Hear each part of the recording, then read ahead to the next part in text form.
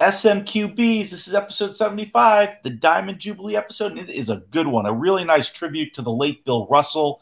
We discussed the Kyler Murray contract saga, also get into a little English Premier League soccer preview, and then Brian Pope is back to take on the Live Golf Tour.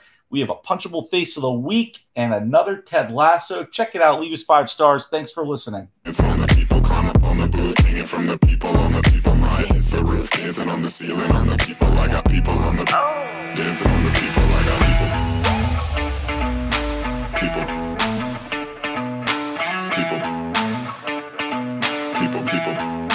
Dancing on the people. I got everybody in the booth can SMQBs, this is episode 75, the Diamond Jubilee episode. Who would have thunk it? I mean, Three quarters of the way there, brah. 75 episodes. Good work, everybody. That's impressive.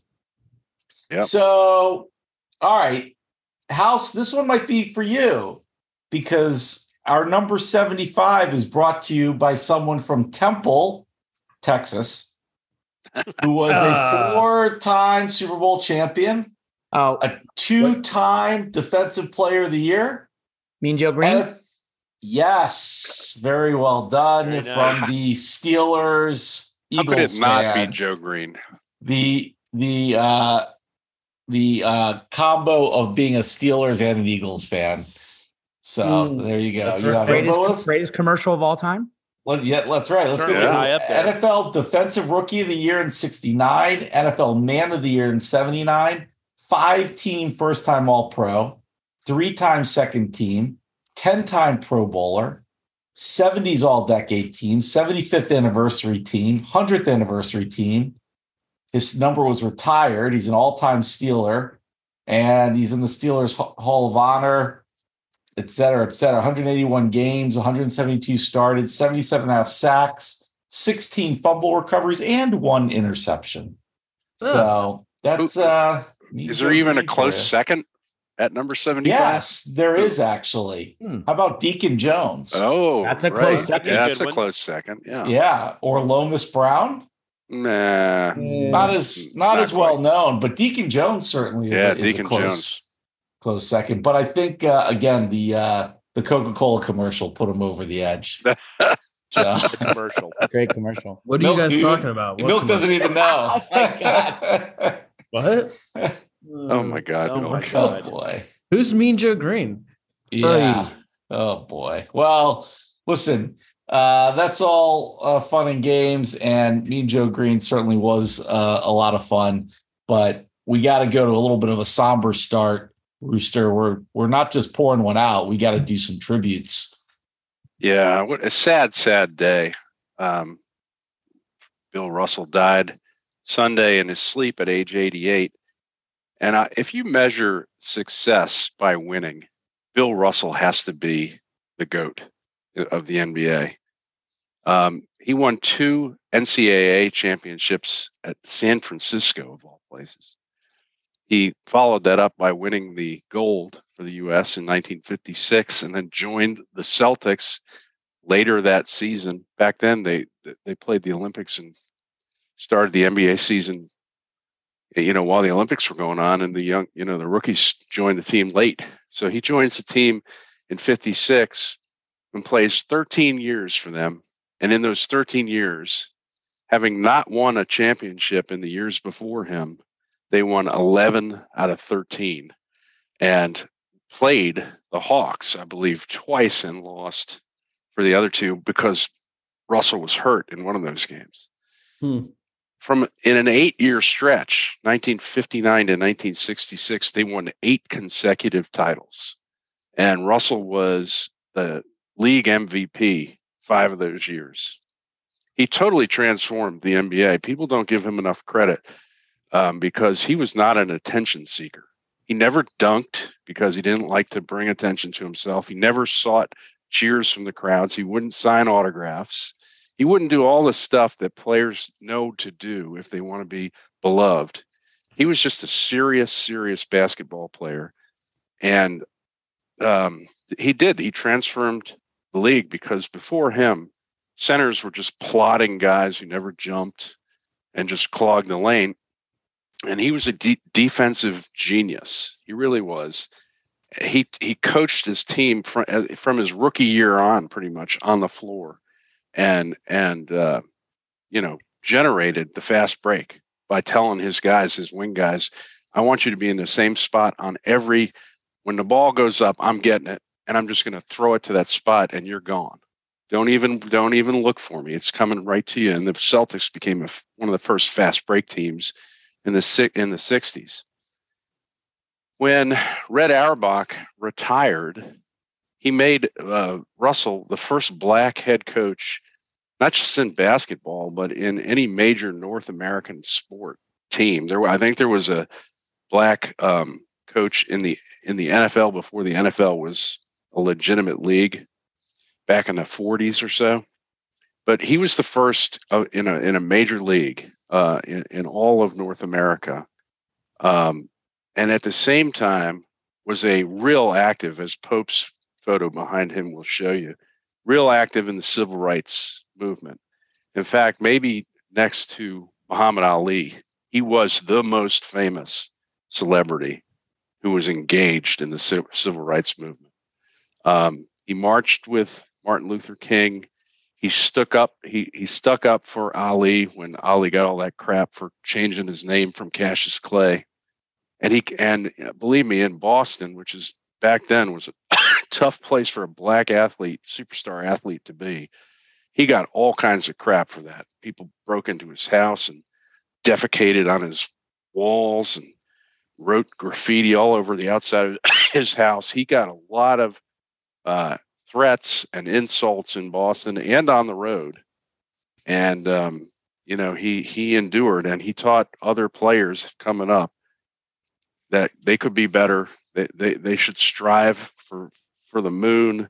And in fact, he used to tell them one day, one of you can be president. And I think the happiest moment of his life might have been the photograph behind Bison, where President Obama presented him with the presidential award. He was really a Renaissance man. Built when he was voted the greatest player of all time in 1980, Bill Bradley, Senator Bradley at the time, gave a speech saying that Bill Russell was the single smartest player who ever played in the NBA. At his Hall of Fame induction in 1975, which he decided not to attend, right. Red Auerbach called him the single most devastating force in the history of the NBA. And then finally, in 2009, the NBA changed the name of the Finals MVP to the Bill Russell Finals MVP. That's just how important he was to the game. So rest in peace, champ. He really was, in terms of a team player, the greatest. Cheers.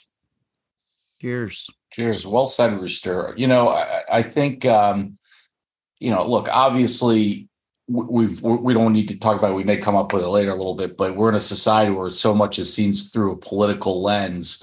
But the fact is that, he was a Presidential Medal of Freedom winner, regardless of, of who gave it to him. And we tend to discount things based on who we like in the White House and things like that now. But hopefully, when you look at something like that, you just see respect for what he did off the court. He didn't get that medal for his time on the court. The rings are what he has for his time on the court. The Medal of Freedom is for everything that he meant off the court. And anybody who wins that medal, should be celebrated as a great American. And certainly Russell deserves that. There are a couple Larry Bird stories. Once years ago, the Boston Globe published this article about how Bird was the greatest Celtic ever, and Bird replied, "Not true. It's Bill Russell." And then another time, Bird, Bill Russell, and Magic were having a conversation, and Magic boasted, "Hey, all the rings are right here," and Bird said, "And most of them are right there," and pointed to Russell. Who has more rings than he has fingers, for God's sakes? Right. it's sad when these greats die, but one good thing that comes of it is it gives an appreciation to younger people and different generations who are so biased by recency to say Michael Jordan's my favorite, LeBron James is my favorite. You know, my kids had no appreciation other than knowing he had a whole bunch of championships. Well, there's all kinds of stats being thrown out. I mean, he's 900 rebounds ahead of anybody else in the playoff history other than Wilt Chamberlain. He's 900 ahead of Wilt Chamberlain. Two of his championships were as a player coach.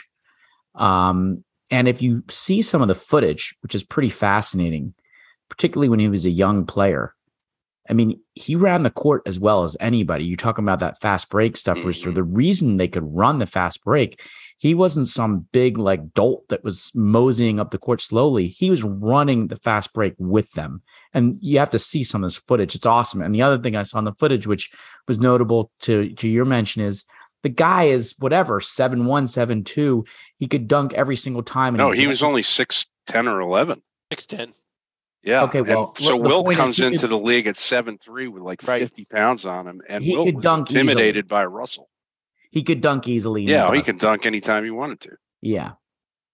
So What It was really fascinating last night watching all the tributes to Bill Russell, because ESPN basically, you know, their sports centers were dominated by stories of Russell going back to, you know, there was a moment when Kobe Bryant introduced him the year that he won the Arthur Ashe Courage Award for the ESPYs.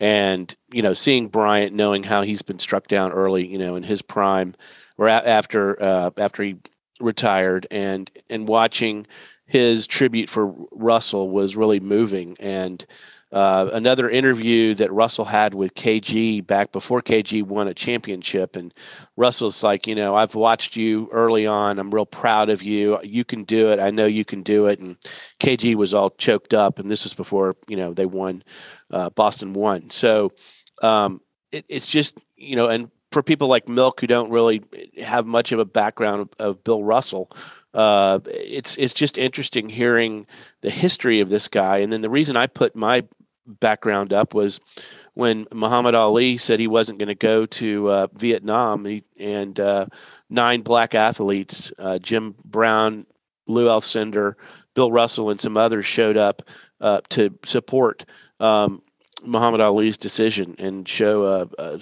show of force. So a guy like Russell, though, you look at his legacy, and I did a little bit of research. Rooster, you talked about how he won 11 of 13 championships when he was with the Celtics. You know how many Game 7s he played in? I don't, but he never lost one. 10, right? 10. He played in 10 Game 7s, and he was 10-0. And he had 18.6 points a game and 29.3 rebounds average in Game 7s. So, you know, we talk about Jordan being Mr. Clutch in you know, Game 6 against Utah when he sank the shot to win the 98 championship. LeBron, you know, being Mr. Clutch when he made that great block to get Cleveland their championship. But Bill Russell, though, he was Mr. Clutch, 10-0 in Game 7s with an unbelievable record. So I think that the NBA has lost, you know, one of their, I think, Rooster, you texted yesterday, you know, he's definitely on Mount Rushmore. You can't argue that he's not. You know, I think, I mean, one of the reasons, I think it's one of the only reasons that a guy like that is so underappreciated is because of time and also because of TV and that sort of thing. But, you know, I got an email today from Paul Bland, who I think everybody here knows. And Paul said that, you know, kind of in the lead up to the 75th anniversary of the NBA, he watched a bunch of these legends on YouTube. You can go watch footage, you know, of Russell on YouTube and see, you know, the ferocity with which he played. It's probably worth doing. And hopefully, Toby, to your point, hopefully a lot of kids, you know, younger generation guys will take that time and go look at YouTube and watch some of it now. And you know, maybe this is an opportunity for him to sort of catapult to the top of that discussion about who is the GOAT. You know, the last thing I'll say about him is every time he walked on the court, he thought he was the best player out there, and usually he was. But he was not arrogant. And he had one rule that he lived by, which was he never, ever once, even in private, criticized a teammate. Never once. Certainly never called him out to the press or anything like that. But he did nothing but encouraged his 4 other teammates who were not nearly as good as he was. But he was their, like I say, he was their coach from the time he was a rookie. Well, definitely a legend gone. So good tribute, Rooster. You did a nice job. Thanks, Rooster. Covering that. Job, Rooster. Now we got to go from a legend to really sort of a little bit of a clown show, unfortunately, and switch gears and talk about the NFL a little bit. I know we want to mention Kyler, but we really got to just jump into the Deshaun stuff right away. Milk, let's talk about Deshaun. If we want to talk Kyler at the end a little bit, we can, but too much to get to with Deshaun. Yeah. I mean, it's August, it's training camp, and of course we've got drama in the NFL. What's new? So of course, Judge Robinson today comes out with her opinion and recommendation on Deshaun's suspension. So I didn't know much about this, by the way. Like I knew the NFL wanted a year suspension for him. I guess they submitted a 215-page document. Is that right? With all sorts of evidence and stuff like that. Her opinion is very short. It's only 16 pages. As you're reading it, it's kind of building up to be something bigger than it is in terms of a punishment. She essentially sides with the NFL that he committed quote unquote non-violent sexual assault. I'm still trying to figure out what that means. He endangered the lives of other people was the second point. He basically tarnished the image of the NFL, which was the third point. And then, of course, the public outcry shocker is it's a 6-game suspension. And when you're putting it up against, everyone now is talking about Calvin Ridley, right? He had a $1,500 gambling issue. I guess he bet on his own team, whatever, and he got it an entire year. So I think everyone was going into this thinking it was going to be longer than 6 games, right? But then you realize as you're reading, I didn't. Well, you're in the minority, I think. Yeah, I'll tell you I think why. most of us assumed it'd be 1 year. Yeah, I think that was kind of where we're all going. But then I'm sitting there reading the NFL's own policy, which recommends for violent sexual assault first-time convictions or whatever. I think you could even be arrested for sexual assault is 6 games. Like it's the NFL's own policy, which is insane. Less punishment than you get for fighting dogs. Right. It's crazy. And so I was sitting there before I read it. I was, there's going to be a lot of heat on this judge, right? Maybe rightly, wrongly, whatever. But I think she was kind of going off of it's a private company. This isn't a real legal issue. I mean, even though they have this former judge making this decision, but she's going off the NFL's own policy of this is the recommended guidelines for specific violations. And the specific violations for 6-game suspensions, by the way, are really bad. Like they're horrible. And so she ultimately gives him 6 games. I think some of that I guess she said was, it was his first time and he cooperated or whatever, although she also said that he basically lied and was kind of had a shitty attitude about the whole thing. But she gives him 6 games, and I don't know what to think. I mean, there wasn't. I assume. Look, this is all civil. There were no criminal charges.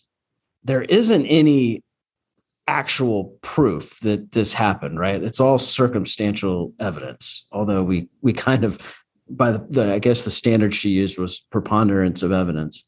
It's most likely that this did happen. But I think the there's- small towel carried the day for right, the right. NFL. Gatorade towel. The Gatorade towel. I mean, if you haven't read the opinion, by the way, At least it wasn't the terrible towel. details.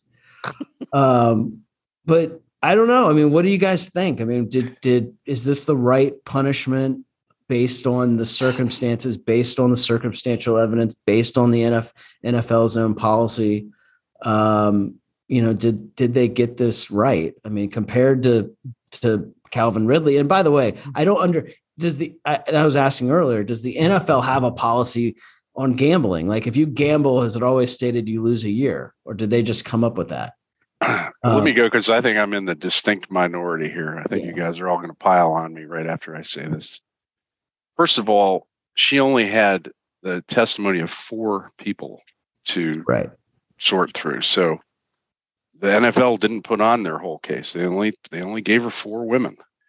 And I think Calvin Ridley is not the right comparison. To me, the comparison is Ben Roethlisberger, who there was compelling evidence that he raped 2 women while he had his bodyguards block the door so that their friends couldn't get in to rescue them.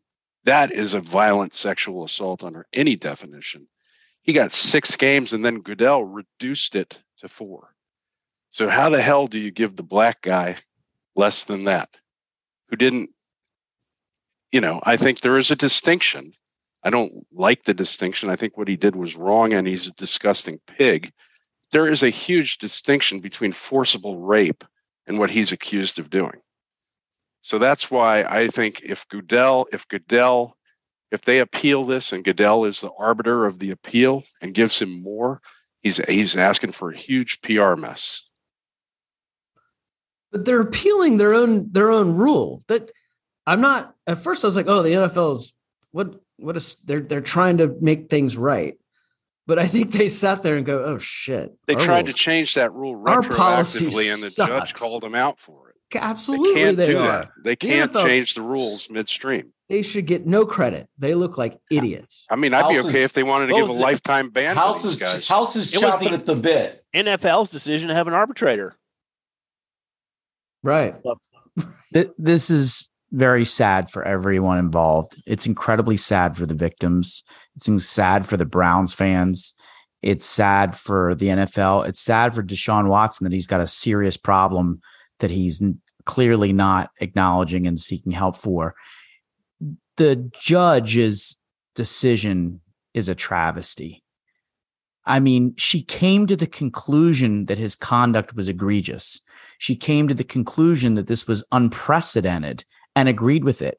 And while she did have the testimony of 4 women, that was direct evidence. She based most of her decision on circumstantial evidence, which included this 215-page report that had this guy seeking 60-some private massages when he had the availability of his own Houston Texans masseuse if he wanted it. Therapist. A massage therapist. There's a difference. The thing is, the NFL, which we owners go to the masseuses, craft those guys. That's it. That's the problem that the NFL Learn them on has. Instagram. The NFL can't do a lot more than this because then they got to turn to their own owners and figure out what to do about that. And the whole thing is an effing mess. But you know what? Like, okay, let's take Ben Roethlisberger. Ben Roethlisberger was also fined substantial amount of money. Big deal. He raped somebody. He should have been. Understand. He should have been banned from the league. Deshaun Watson is going Mike Vick was banned for a year. Deshaun Watson is going also went to prison. The equivalent of 6 weeks worth of pay. He is going to keep $40-some million. Nothing to, okay, there's obviously a settlement, and I don't know even who's covering that, who's paying for that. But the whole thing is a travesty. And it's very, very sad if you read the opinion about what has happened to the 4 women that did come forward. Yeah. None of them are practicing in their profession anymore. and a lot of them are having very serious issues about it. It's terrible. But I got to tell you, Don't- this opinion, the one word that I kept thinking about while reading it, and people, you should read it. It doesn't take very long because it's 16 freaking pages, but it's lazy. And I don't just mean the opinion itself. I mean, we have in here that this is on page 3. There were Watson allegedly worked with more than 60 massage therapists during the 15-month period beginning in the fall of 19 through the winter of 21. The NFL only investigated the claims of the 24 therapists suing Mr. Watson for damages. And of those 24 complaints, NFL investigators were only able to interview 12. And of those 12, they relied on the conclusions of 4. Now, you might ask yourself, well, what incentive does the NFL have to go track down the other 36 massage therapists and unearth that can of worms on one of their young, superstars at the time? The investigation by the NFL seems lazy. The evidence presented by the NFL seems lazy.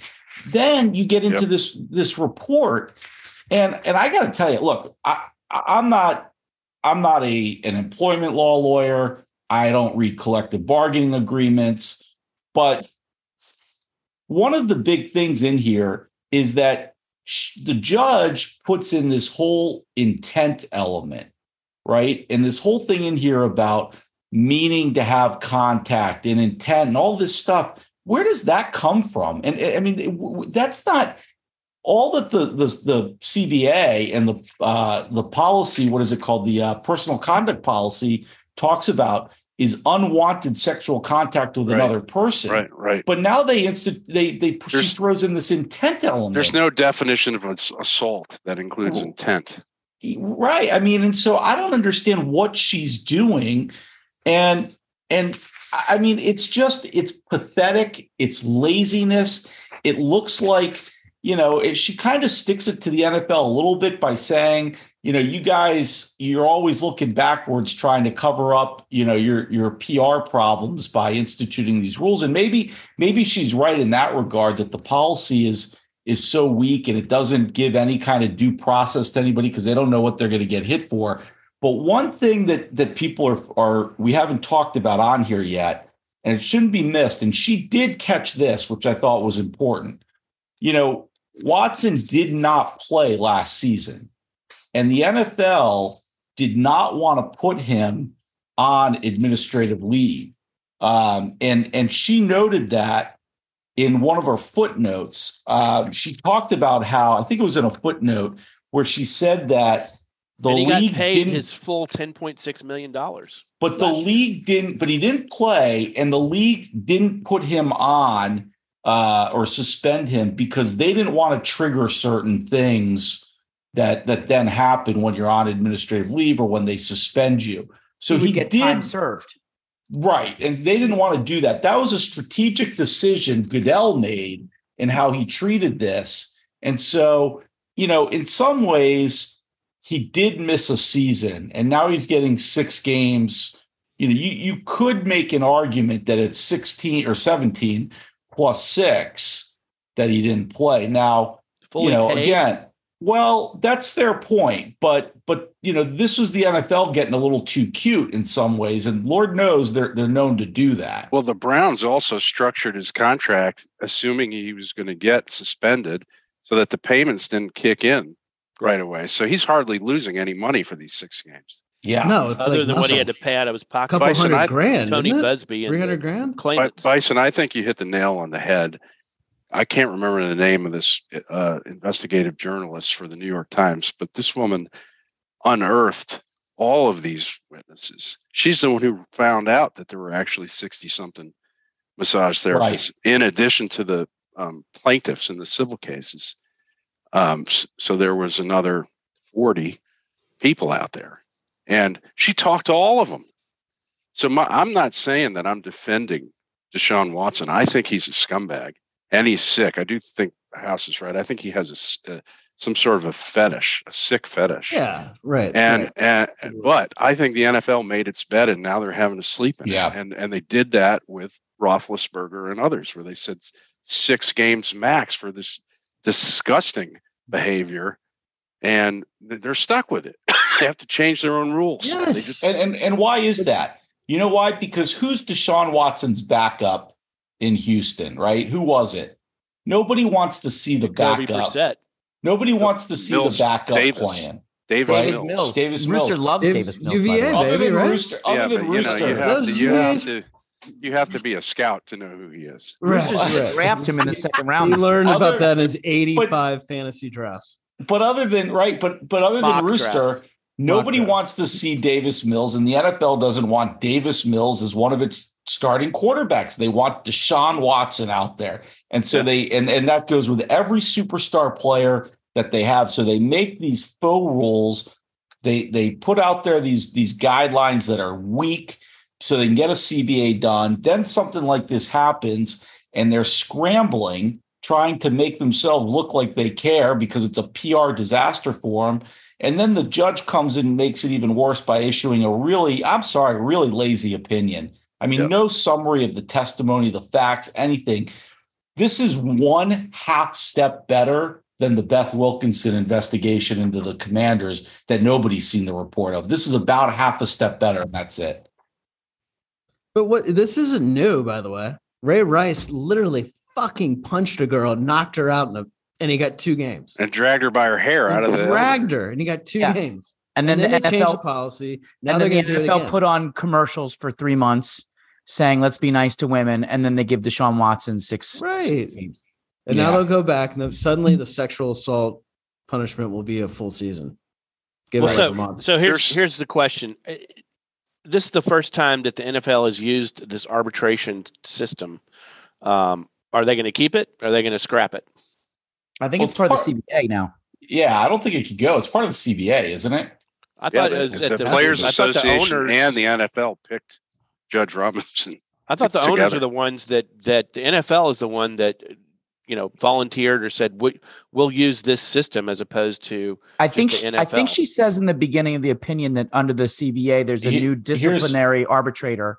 Here's what it says. Yeah. Here's what it says. It's on page 2. Starting in 2020, the initial determination of whether a player in the NFL has violated the policy, and if so, what discipline should be imposed, is to be made by, quote, a disciplinary officer jointly selected and appointed by the parties, close quote, i.e. by the NFL and the NFLPA.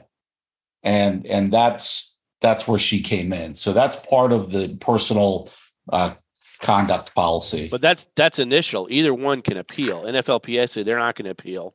What's the NFL going to do?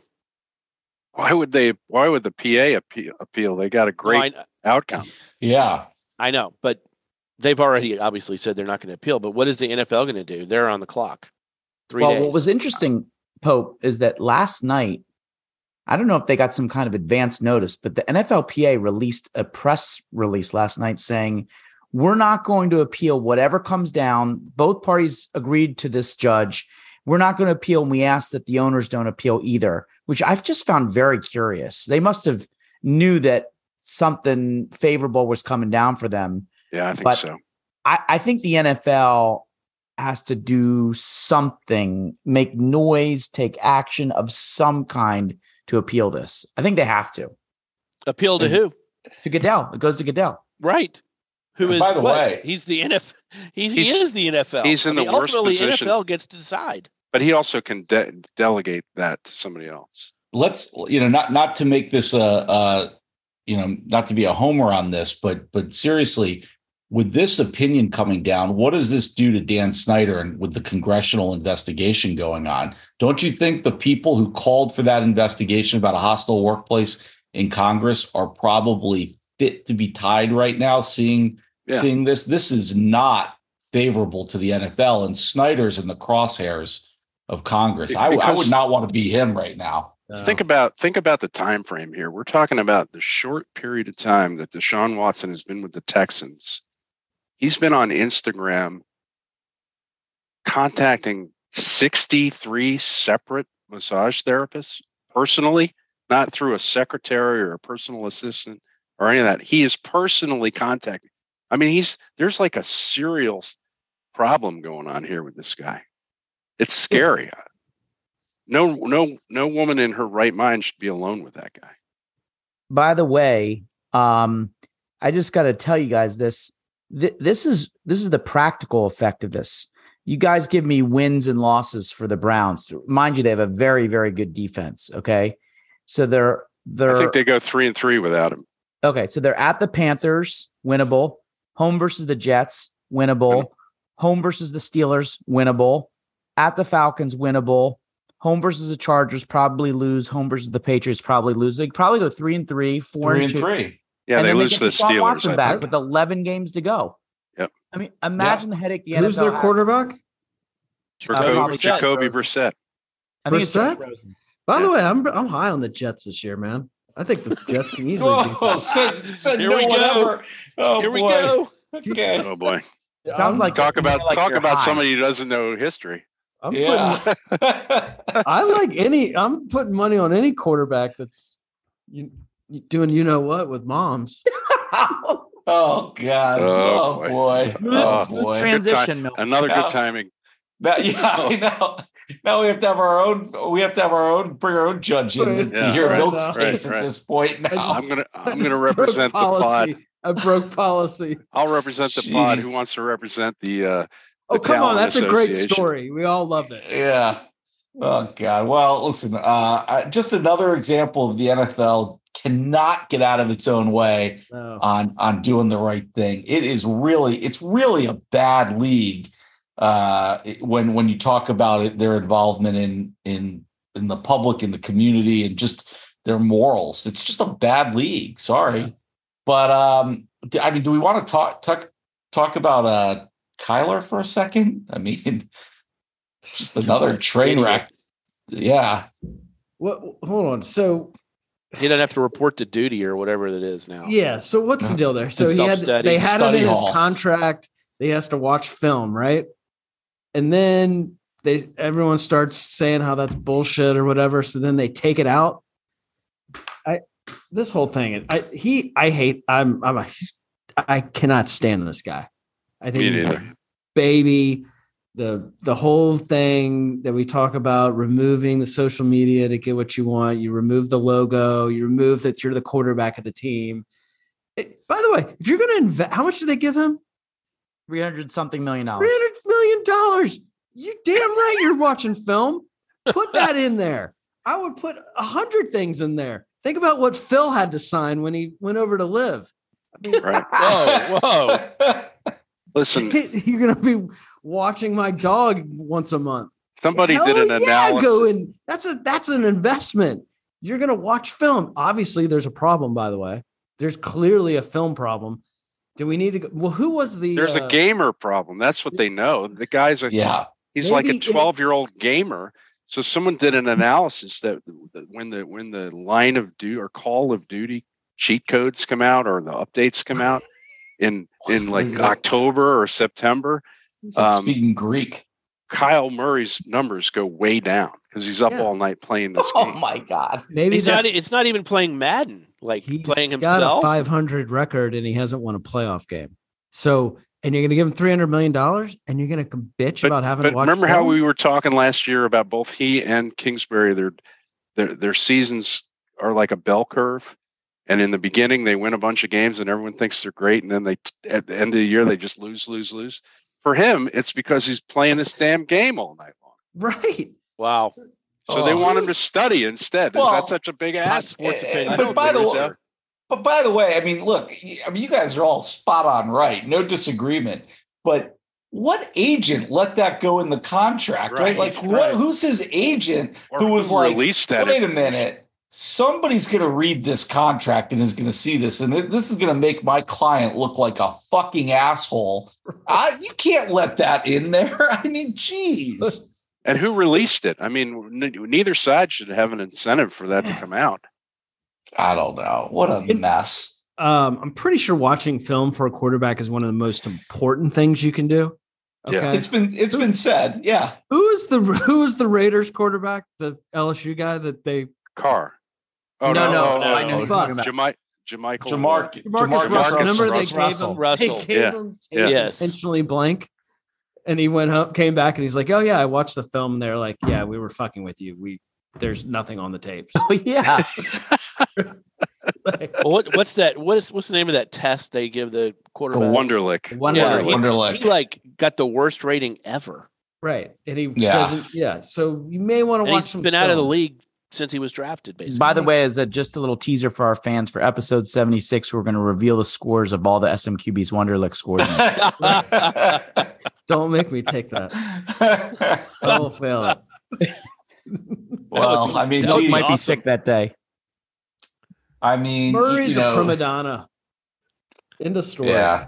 and Coach Bro enables him. It's toxic. They're gonna suck again the second half of this year. Mark my words. Yes. Two NFL quarterbacks, one making just a really serious, ugly, terrible situation that the NFL screws up, and one just a total, clown car of just what a joke, what a total joke. But none of this makes the league look any good. It's just bad.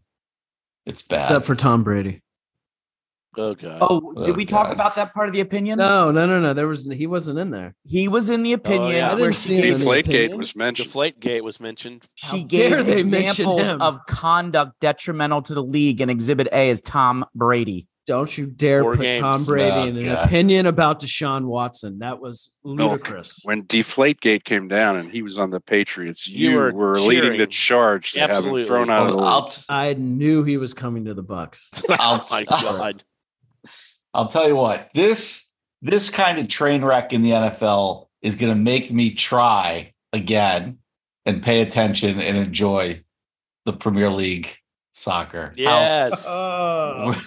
Maybe What a this is what I transition. need. Bison, listen, I'm going to try to convince you why you should pay attention, because All right, I'm in. I'm listening. there are Fair enough. 5 people on this pod, and 4 of them are going to have relevant baseball this summer, and 1 is not.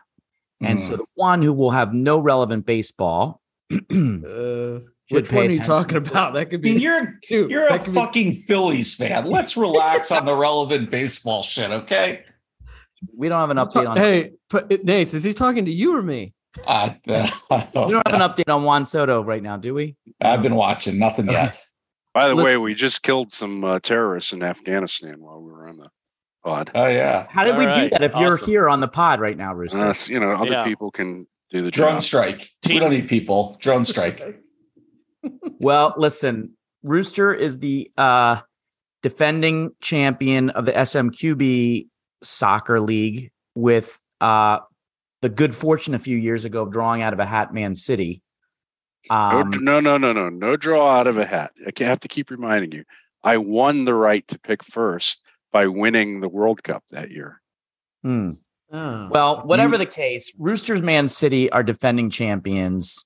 They the top 2 teams, Bison's Liverpool and Roosters Man City, have been the top 2 in 3 of the last 4 years, and it's very likely to continue this year. Man City is stacked, and in terms of the rich get richer, it's like Roosters got the Yankees and now he's got Man City, and Man City attracted and got probably one of the premier players in the world in Erling Haaland, who came over from Dortmund the age of 22 to now star for Man City. So all eyes this year are going to be on Man City. What can they do with this murderer's row of a team, an embarrassment of riches? Will they defend their title? And will Haaland be the superstar that everyone expects him to be? Close on their heels, which came down to the last game last year, is going to be Liverpool. And they have their own embarrassment of riches. And what was interesting is there's a pre kind of season of sorts matchup that's not part of the Premier League standings, but it's a separate tournament, the Community Shield, and that just happened this weekend, Man City versus Liverpool. And everyone was expecting Haaland to be, the star on the field. But the real star was the other pickup that happened in the offseason, which is Darwin Nunez, who came over to Liverpool from Benfica.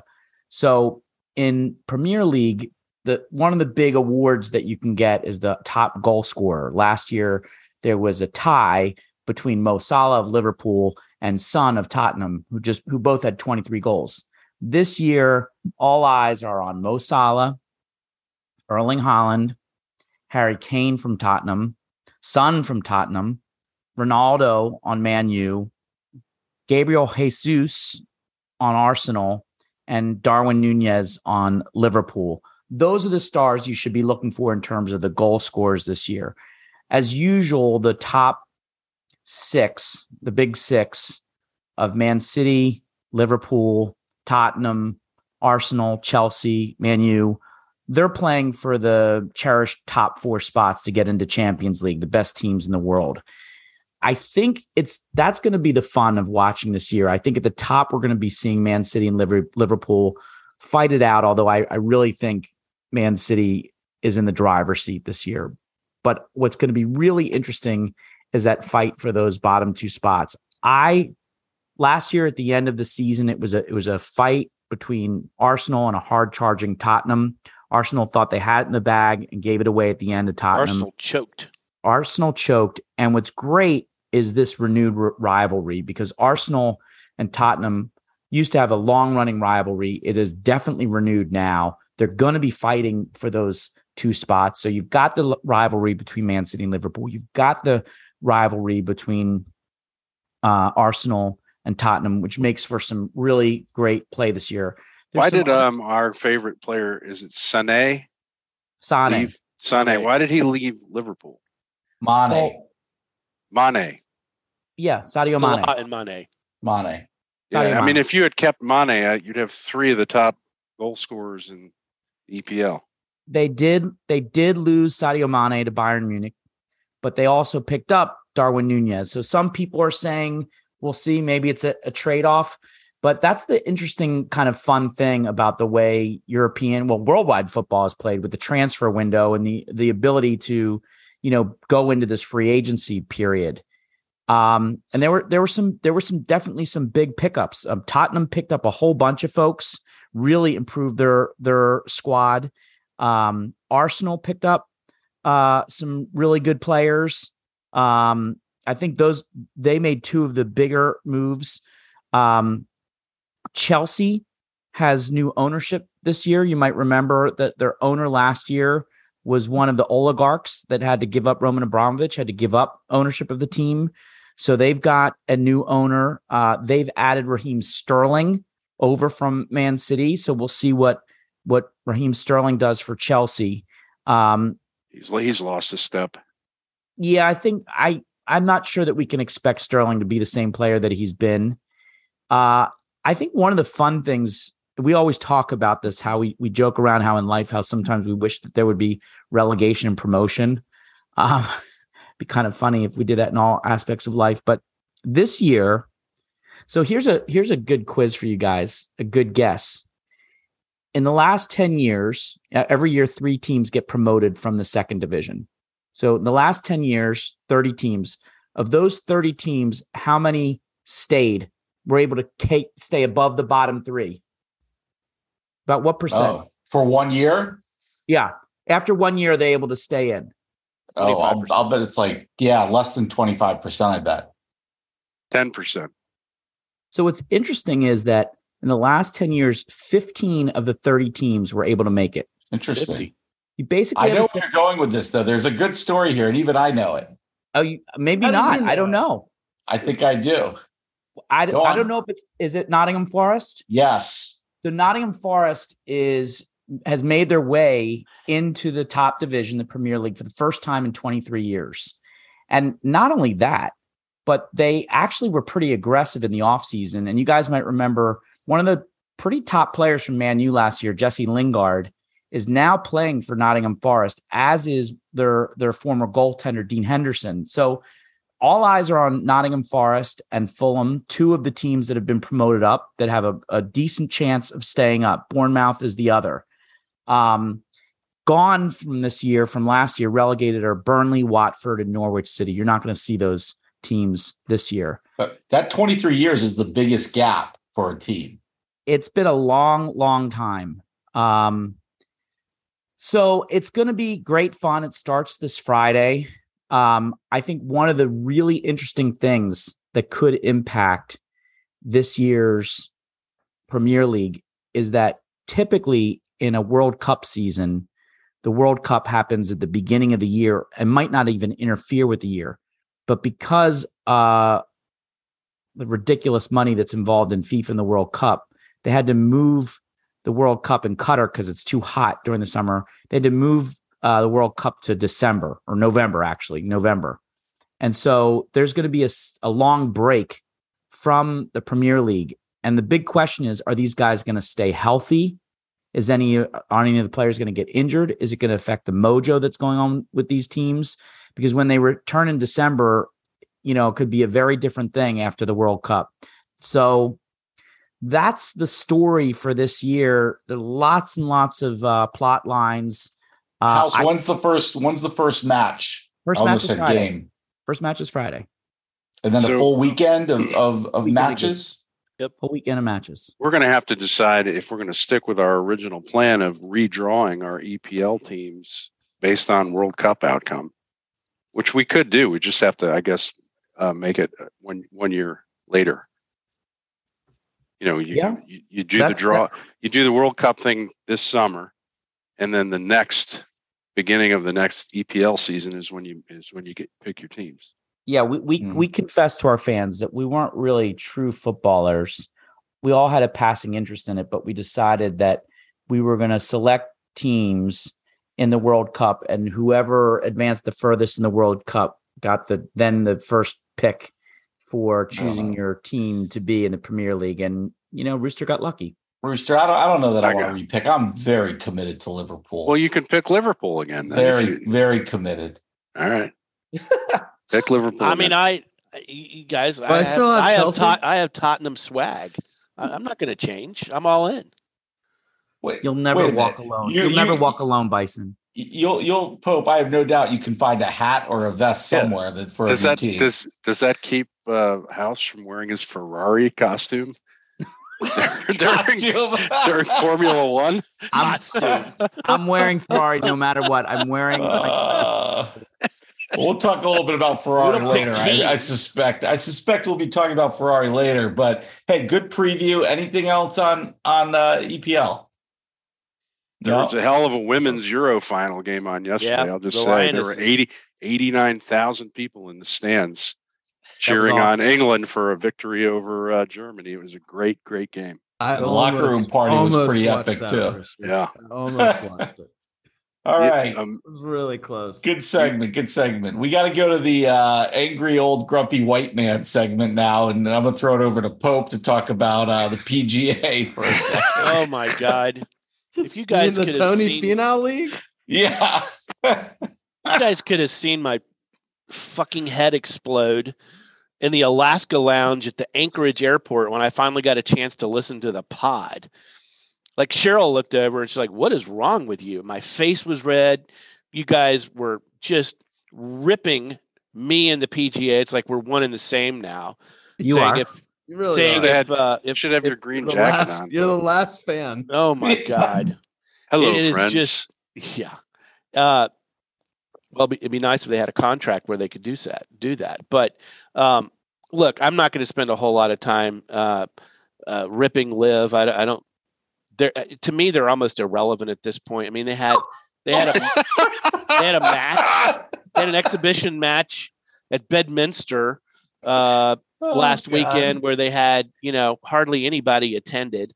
They had masses of 2 deep at most of the holes.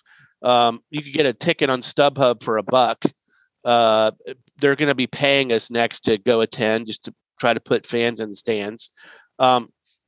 The argument that I've been making, and I'm trying to keep this very, very non-political and Make it political. No, Just I'm make not. it political. Make It's it more political. fun. Make it Really, the- political. the- That's going to help. That The will reason help. there were no fans no. is they didn't want to step on the cemetery.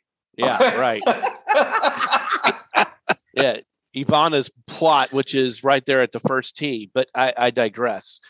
The bottom line is, I think maybe it is a decision that people are going to have to make. Do they care about the biggest names in golf, or do they care about the best golfers going forward?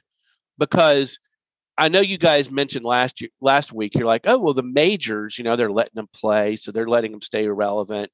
If the majors put their foot down and said, no, if you're on Club Live, then you can't come play at Augusta or, the US Open or whatever, then that might make a difference. But as time goes on, unless you're exempt, and there's very few of these guys who are exempt meaning they have won a past major, so they're exempt fully for like 5 years.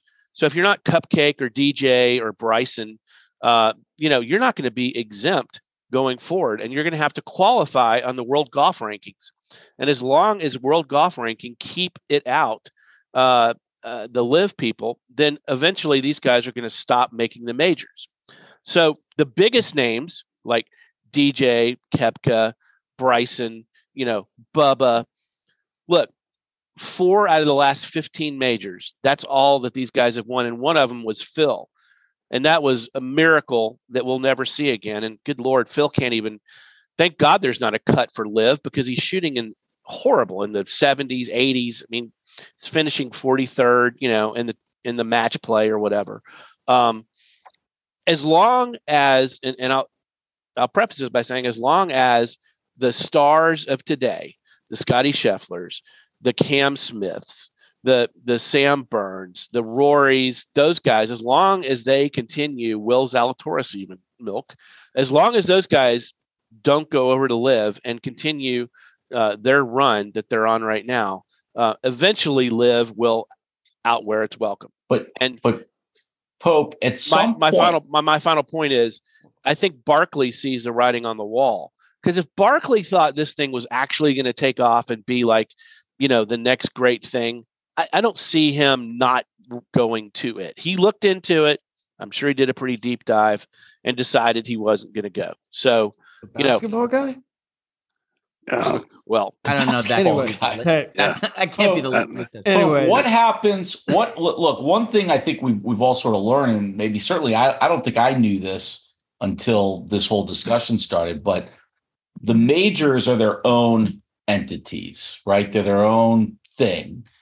What happens when one of those majors cracks and makes a deal with Liv to let players who accumulate so many points or whatever on Liv, let them into the major? There's nothing stopping the PGA Championship from doing that. It's its own entity, or the US Open from doing that, right? I mean, there's nothing stopping them from making a deal. What happens when they have to go do that? I mean, I guess currently, because these guys have exemptions, they don't need to worry about that. some of them, but- not all of them. Some of them, right? So what happens then? Well, what happens when the opposite happens? And Fred Ridley at Augusta says, no, I'm sorry. Nobody who's on the Live tour is going to be allowed to play. It's an invite only. Unless No, you're right. That exempt. was lovely, but I would like you to answer my question, Counselor.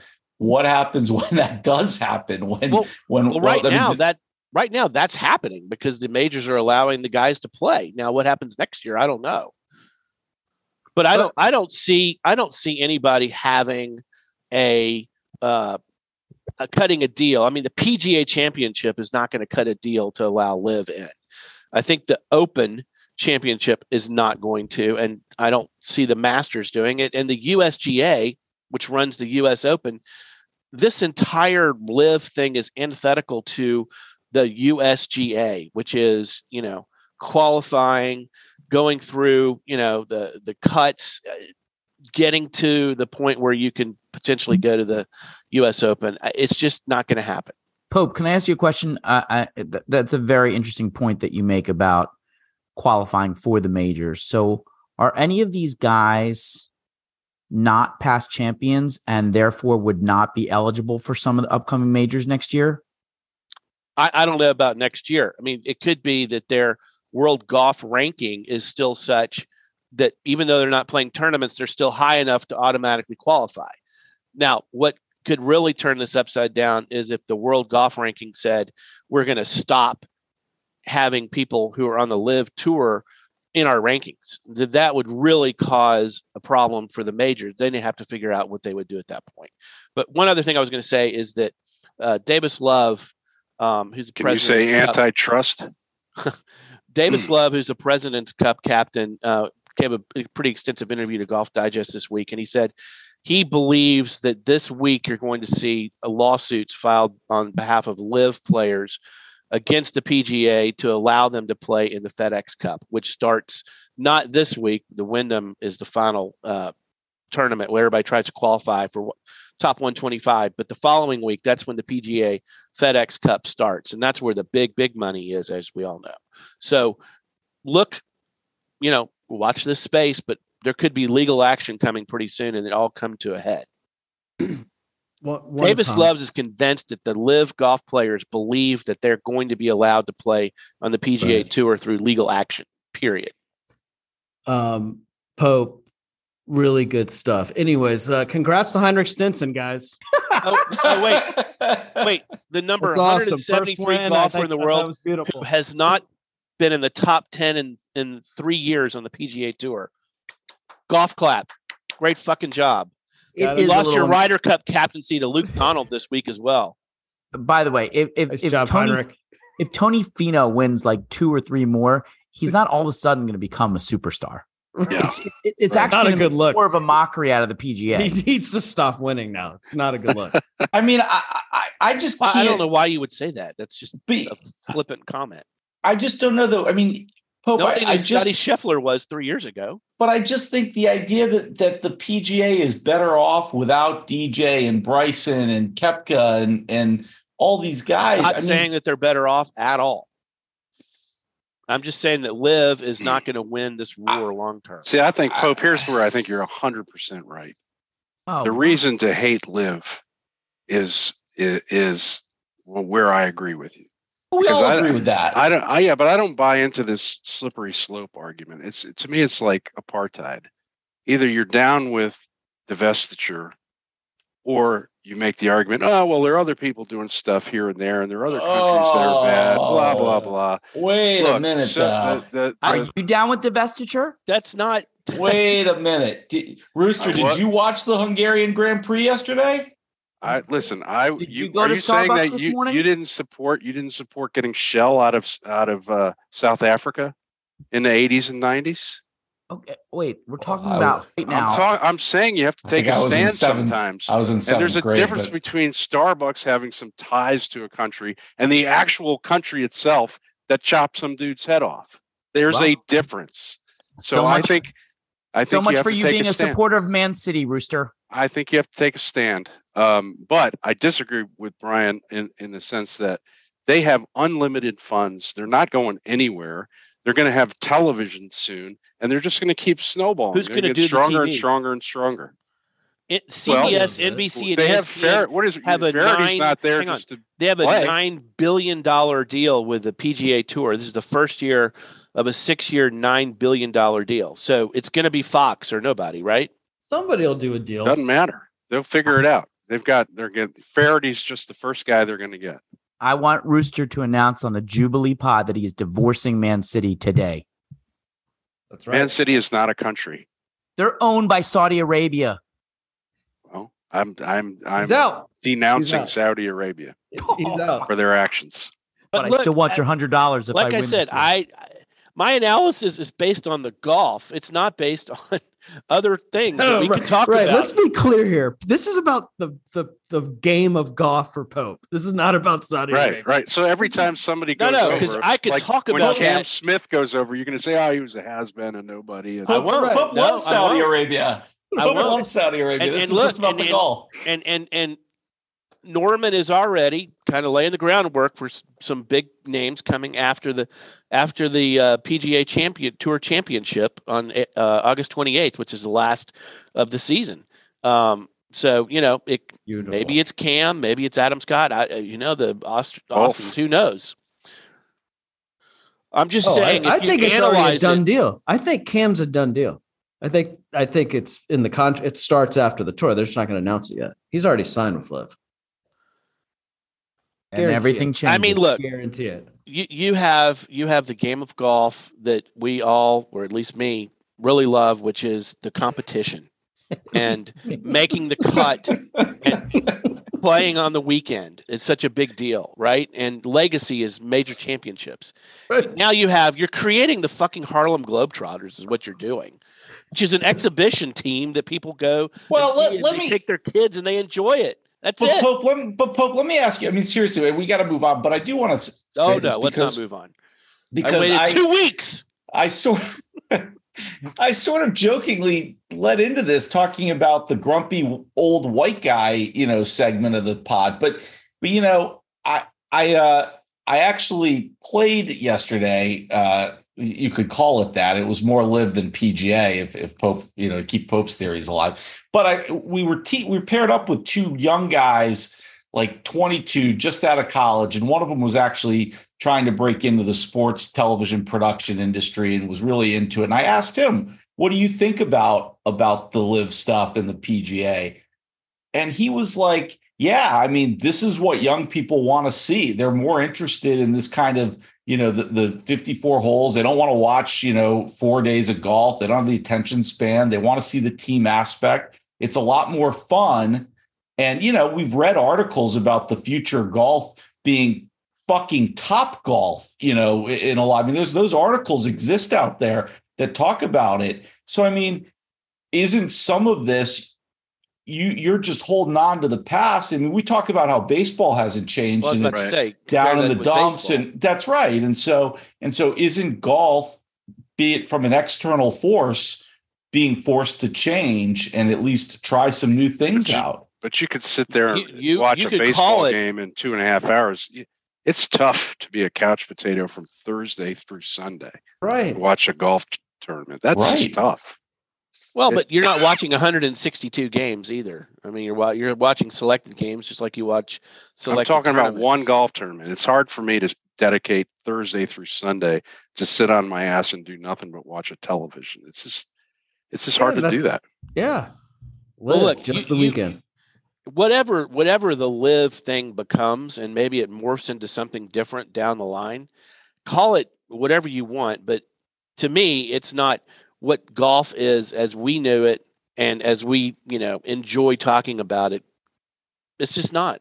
So we'll call live the majors and the PGA the minors. No, I don't think so. Is that where it's going? Look, okay, so it's probably time to You've made this angry white man a self-fulfilling prophecy. Time to move on. Let's not let any of this discussion take away from Heinrich's win, okay?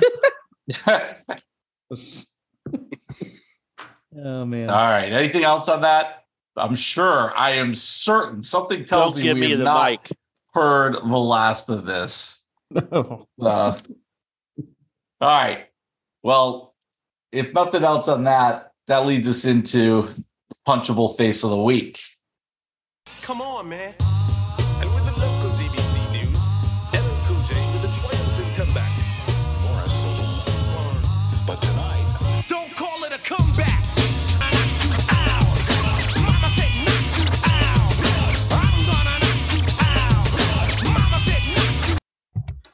And I got one.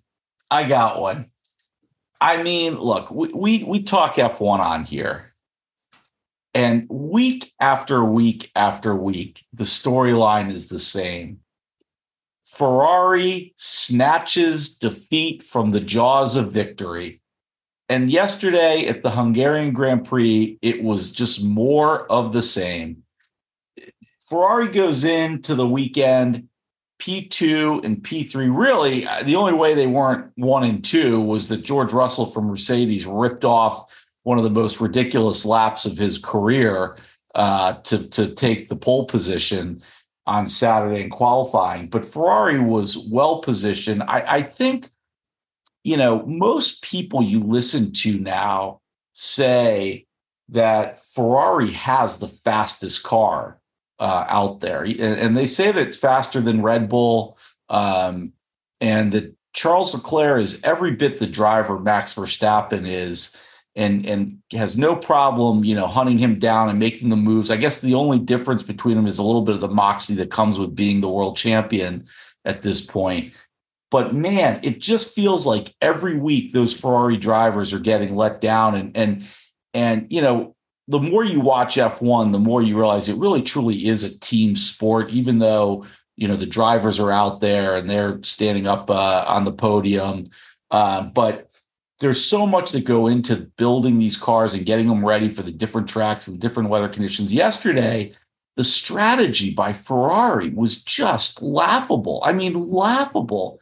The temperature had changed so drastically from a lot of the practice sessions, and it was much cooler. You listen to both the track was cooler and the air temperature was going down. Everybody knew the hard compound tires were not going to respond well to those temperatures. And yet Ferrari brings in Charles Leclerc and puts him on the hard tires with 38 laps to go? When he was doing great. When he was doing great. And it was so bad, at the end after the race is over, a lot of times they show the little, the green room where the three podium guys get a bottle of water and chill out before they actually go up onto the podium. And every once in a while you hear them talking a little bit, and they always turn the mic off at some point. But they literally, you had Max and Lewis, who no love lost between the two of them, Max and Lewis and George Russell in there. And they're like, what was Ferrari doing on the hards? They were laughing at it. They literally were laughing about it.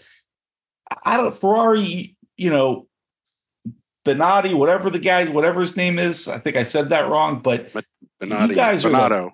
the punchable face of the week for sure, because you are failing your two really good drivers, and you've sucked the life out of them, and it's really sad. Even for Ferrari, which is kind of like the Death Star for long-time F1 fans, Ferrari is the Death Star. They're the Yankees. But I mean, it is really a shame watching this. And so they're my punchable face of the week, because they just cannot get out of their own way. Did you see Binotto walk out with about 10 laps to go? Yeah, he had to go to the bathroom. He had to go to the bathroom. Please. Right. Yeah. So you didn't know what to do. You remember the week before, Sainz was passing somebody on a hairpin curve, and his engineer's going box in his ear while he's making the pass. Yes. I mean, they're completely. And the week before that, his car caught on fire. Yeah. Literally caught on fire. Any other team would have fired their principal last year. I don't know why this guy keeps his job. Yeah. Punched in the face. Any other punchables? All right. Do we have a lasso? Calling all lassos. Anyone? No. 2 weeks in a row without a lasso? What? Maybe we just give it to Bill Russell. Yeah, let's give it to Yeah, Bill that Russell. seems Give it to fitting. Bill Russell. That seems fitting. Or Ryan. All right, guys. Anything else? Happy 75th. Trade deadline is tomorrow at 3:30, I think. Is that the right time? I guess the biggest trade we've seen so far was Hader to the Padres for the Padres reliever today. It looks like Hader's having a crappy year, and the Brewers got back the Padres reliever and a prospect, I think. I don't really totally understand the trade, but that's all. I think that's the big one. Juan Soto to the Rays. Don't start. Don't start. I didn't think Don't he'd go start. to Tampa. That's crazy. Yeah, we'll see. Hey, if our listeners aren't yet following us on TikTok, just so you know, after Rooster did his TikTok on Aaron Judge, he had about 6 home runs in the next 3 days. So just saying. That's right. Check it out. And Bryce Harper followed us. Yes, Bryce Harper fans follow us. Yes. All right, guys. Have a good week. Congrats on 75, everyone. Yeah, Have big a good number. week, Big guys. number. Congrats. All right. Later.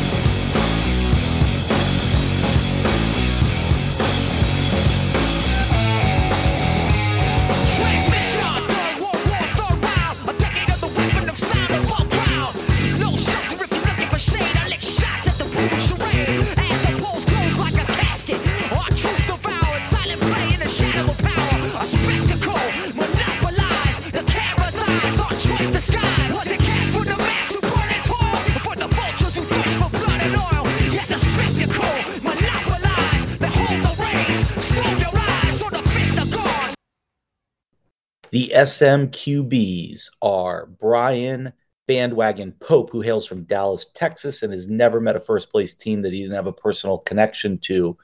Michael Rooster Phelan, hailing from Richmond, and who roots for teams from New York, or is it Boston? I can't remember which it was. One or the other. Also, Patrick Milk Michler from Tampa Bay, and he is still massively in love with Tom Brady and will never get over his man crush on the GOAT. Toby House Milrod, a long-suffering sports fan hailing from Philadelphia, whose Eagles team, they're still looking for another quarterback. And I am Chris Bison Nace, hailing from Washington, District of Champions. Thanks for listening.